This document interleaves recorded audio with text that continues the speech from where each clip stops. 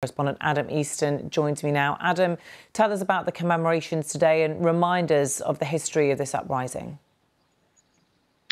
I'm stood in front of the Museum of the History of Polish Jews, beside which is a monument to the heroes of the Warsaw Ghetto Uprising. And at that monument, the presidents of Germany, Israel and Poland will gather in a couple of hours' time and give speeches and lay wreaths.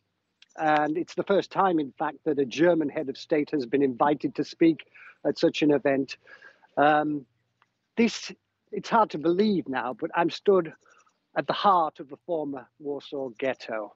It was leveled to the ground, razed to the ground by the Germans in 1943. At its height, close to 500,000 people were imprisoned here by the German army behind very tall brick walls. They had basic rations, not enough really to almost live on. Many people died from starvation. Many people died from typhus, from other diseases they couldn't get out, which spread like wildfire in this closed environment. In 1939, this city was home to the world's largest Jewish community outside New York. It was vibrant. It was full of life. There was workshops, there were shops, there were people speaking Yiddish on the street. Now it looks so different. And most of the people in the Warsaw Ghetto were murdered in the Treblinka death camp, or they died of starvation or disease.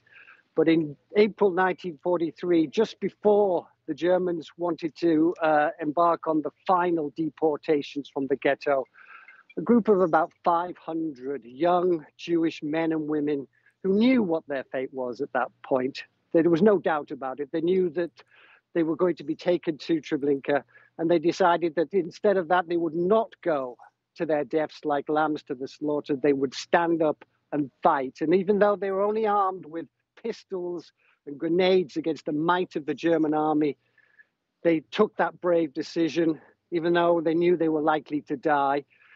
And the German army knew that there would be resistance to these final deportations, but they estimated that the resistance would be quelled within about 3 days. But in fact, that fighting went on for about 3 weeks until it was extinguished. And then the Germans